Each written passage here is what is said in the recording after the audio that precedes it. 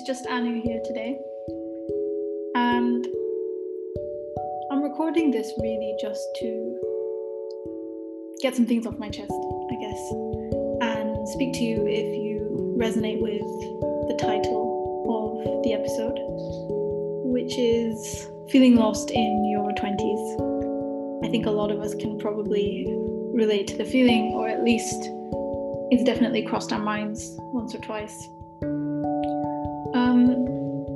To start off with, if you're listening to this, hi, I'm glad you're here. If you don't know about our podcast and why we started it, just a bit of quick background information. We really started the podcast because we wanted to give a warm hug virtually to anyone that wants to know more about self-development, career growth, doing a job you love, getting a job. That's quite challenging, especially at the moment. I mean, these are very complicated topics, but I'm hoping if we take you through a step-by-step journey, give you lots and lots of tips, resources, links, that's really the best we can offer. You know, we're not work coaches, and I think sometimes I have in the past really struggled with the specific identity of the podcast. Are we a podcast about recruitment? No. Neither me nor my co-host. We don't work in the recruitment agent kind of industry, so that's not our spiel. Are we a podcast about career success stories? Nah, not really, because I think the world is full of career success stories. We hear about the Forbes 30 before 30 list, we hear about award season, we hear about honorary titles being handed out. The world is, I will argue to some extent, oversaturated with the recognition of specific career stories, when actually sometimes the biggest definition or the most resilient examples of success is when you really feel like you've got no direction left and you decided to get up another day and keep going. I don't think you can have any bigger indicator of success than the fact that you chose to keep going. And I think the reason why I'm careful not to call this a specific careers podcast all the time, and I have tried to speak about personal development and mental health and how you feel about yourself, how you interact with the world around you, is because I have really become influenced that way, and you are of course allowed to disagree with me, but for me, I very much grew up thinking your work life is a completely separate section of your life, and if you wake up in the morning, you have a shower, you get your power outfit on, you're playing really incredible inspirational music, you make that coffee, you get your briefcase and you leave the door, you power walk. And I thought that was this whole mindset about a career that isn't, driven on adrenaline and working hard all the time. And there's so many things that I've had to kind of unlearn in that aspect. So yeah, I'm hoping what I'm going to do for this episode is essentially take you through my 20s so far and talk about my career journey, I guess, and then hopefully give you some insights. So first off, in your early 20s, you are possibly at university. And if you are not at university, then I'm presuming you're pursuing career paths that I will not have the necessary knowledge to speak on, because that's not my area of expertise. Whether you've done an apprenticeship, whether you're working on something vocational, whether you are in a grad scheme straight from school and you've been recruited with specific skills that you're going to undergo some training for. There's so many routes into career paths. I really didn't believe in that per se when I was younger. So I will say my influence to go to university was because I was so afraid of the alternative. And it kind of sucks to admit that to whoever might be listening to this one day, but a lot of my early 20 life decisions are very motivated by fear, not by success or by passion. Just really, really terrified of doing something wrong. So I went to school with the goal of attending a prestigious university. And the way that my career path was always mentioned to me, it was very linear. Do really well at school, get really good grades, get into a phenomenal university, then get a job.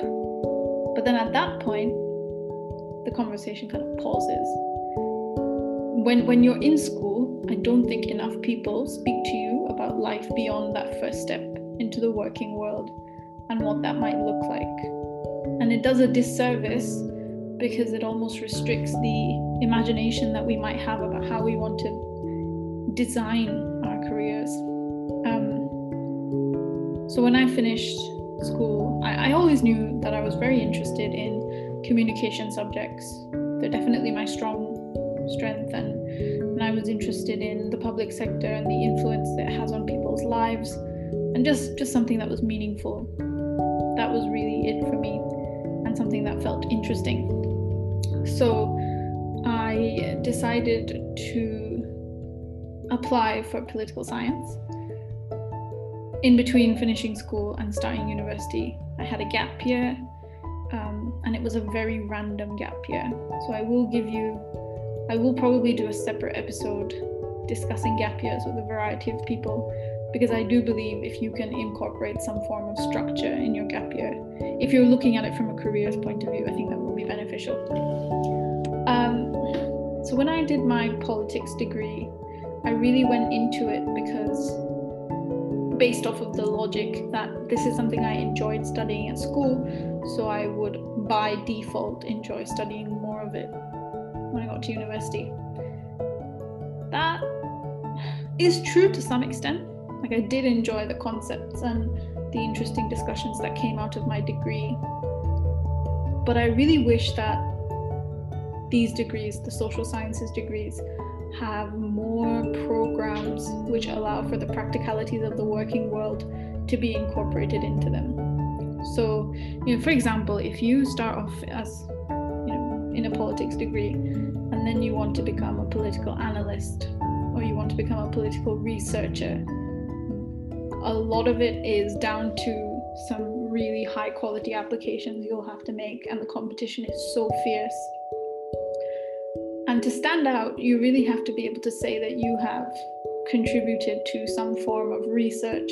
You have some solid examples of project participation. And I'm going to say participation, not management, because how can you be in project management phase when you're still, 18, 19 years old at university? So just the idea that you have been involved in opportunities where you can write, where you can persuade others, you can put a point across, where you have collated research. And the thing is, you can do that when you're at university. You can write for your university newspaper, you can take part in research events, you can team up with others, you can collaborate, you can get involved in a startup, you could start a business. But all of these are very much left to the onus of the student. And while that is helpful, because many students will take up the initiative and do their own thing, there are many students who do benefit from structure, and I'm one of them.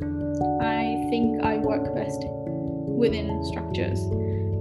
So in a degree where I've been told, okay, you show up to a few seminars once a week, the rest of it you just do a ton of reading by yourself, I'm not sure that necessarily translates into the practical, desirable qualities of the working world.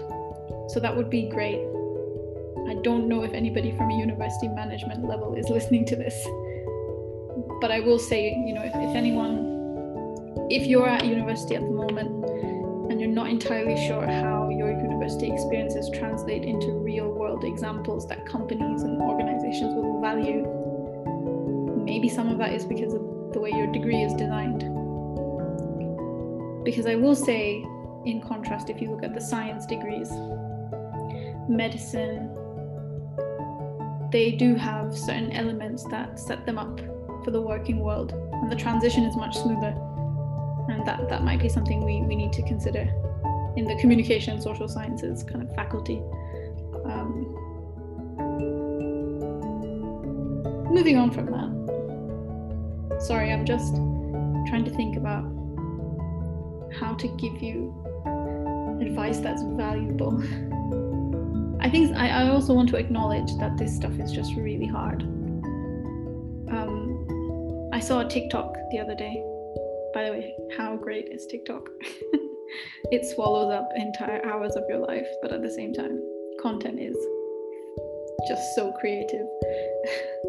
But on the more serious side, I saw a TikTok that a boy made about how since 2019 he's been rejected from jobs 20 times. And I think we don't often voice how common this experience is, this cycle of rejection, of getting your hopes up and pitching yourself and applying for jobs and then being told again and again, no, it's not going to work. Sorry. You know, when I can't think of other feelings in the world in terms of careers that feel as bad as this. When you open an email and you get the first line, thank you for your submission. Unfortunately, we regret to inform you on this instance we will not be moving forward with your application. That sucks. And if you haven't heard that on a podcast before, then please take solace in me confirming this very much sucks. It's really hard to psych yourself up and present yourself confidently every time to just be told again and again, no. But I'm not here to dwell on that. I just want to validate the frustration that anybody might be feeling if you've been through that process. If you are still at university, what I would recommend is really demanding a bit more from your institution. I've seen a lot of university students speak about this in terms of mental health provision and bigger aspects, but I mean in terms of career support. I really think if you have any career guidance meetings, if you don't, first of all, please see if you can set them up. The university should work for you, not the other way around. So try doing a bit of research about who you could speak to, whether that's a personal tutor, whether that's a career service, a graduate service, and make your questions really specific. So if you have a consultation or a meeting, and if you could ask them a question such as, this industry, this work that I want to do needs X, Y, Z skills from me. I don't have these skills just now. Does the university have any provision for me to attain these skills? So, let's say, for example, you were involved in some kind of application where they want evidence of coding. And even if you don't know how to code, does the university have a beginner's work program, 2-3 weeks that you could do online? Could you ask a member of staff who runs programs like this? I'm probably not coming up with things that are revolutionary, but I am saying demand more, ask for more. Never be satisfied with what you've been given. If it's not good enough, it's not good enough. The job market is ruthless. So while you still have this resource of a university that should be accountable to you as a student, speak up and ask for more. Beyond that, thinking about kind of grad schemes, types of work you want to do. Grad schemes are helpful in the sense that there's a very structured program. Once again, if you enjoy structure, if it works for you, you should probably think about whether that would be beneficial. I would really look at the vision of the company or the organization and where you could go. So one of the reasons why I applied for the Teach First grad scheme was really because it feels like Teach First is an organization with links to many others. And I will say, 2 years since finishing the grad scheme, it's true. Teach First has given me an incredible network, the network that helps me as a professional, that helps me, running this podcast. I get to have conversations and reach out to other professionals to build connections, to collaborate for future projects, to speak at events. And I think all of that is possible because of that initial point of contact that I had through the grad scheme and the recognition that I get if I'm just saying, yes, I've completed TeachFest. So have a think about, and a lot of it just involves research, which is a bit boring, but just hours of sitting there researching. You do feel better for it because you just go into any situation with more knowledge, rather than just applying for something and going along with it and realizing a few years down the line it's not what you wanted. The other thing that I will say is to look for meaningful work that aligns with your values, whether paid or unpaid. So what I mean by that is, let's say you're someone who's interested in issues to do with everyday people, health, education, welfare. You can obviously get involved in official ways. You could end up doing a job, a paid job. Maybe you've thought about joining the civil service. Maybe you've thought about working at some kind of think tank, getting involved with research. So that's one aspect of it. But let's say you don't want it to be an official job title, but in some way each week you would like to get involved in activities that give you a wider sense of how public sector organizations work. I would really recommend just starting looking at charities and volunteering. Volunteering in person is not possible at the moment, but if you could look up any virtual meetings that volunteer organizations have. One of the projects I'm going to give a shout out to is the Access Project. So the Access Project is an organization that teams you up as a tutor with a student who needs some one-on-one kind of coaching and tutoring, and it helps narrow the attainment gap that many students from disadvantaged communities have to grapple with. So I'll add that as some information later on when the episode is released. But I would really start small. Think about specific organizations you come across where you really value the work that they do, and have a look at whether you could get involved in any form of volunteering capacity. Maybe media, maybe press relations, maybe the design element, the arts element, maybe social media, promotion, brand partnerships, or just the day-to-day operational management of these organizations might help. You never know where your next skill set will come from. So just be curious and always be open to opportunities. That doesn't mean we do everything for free for months on end, but it does mean make use of what exists out there and then try and use it to your advantage. For example, if you manage to do some work for a charity where you had to do a bit of networking, you had to reach out to other organizations to build some form of collaboration, then what you can always do with that is later on when you're applying for a job, you can say you have engaged in stakeholder relationships, building partnerships. I know sometimes it means, are you really dressing up what you've done? But the fact is, sometimes we don't give ourselves enough credit for what we have done. So yeah, just something to think about there, I guess. I think the other thing in your 20s is also to remember that don't throw away developing the rest of yourself for the sake of perfecting a career path. I think I've got a lot of friends who we all were so consumed by the fear of what we wouldn't become. And to some extent, I think that still consumes us. That we forgot to explore other parts of ourselves. Like, what does our playful time look like? What do our hobbies look like? What does our self-care look like? What does our mental health reset days look like?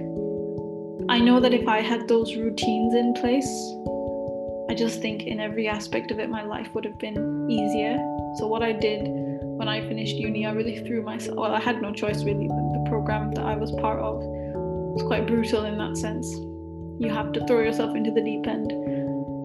But before I went into that, if I had a better system of routine and looking after myself, it just makes you better. When you dip into your personal life, when you invest in your personal development, you see the benefits of it in your professional world as well. Whether that's therapy, whether that's exercise, socializing, hobbies, side projects.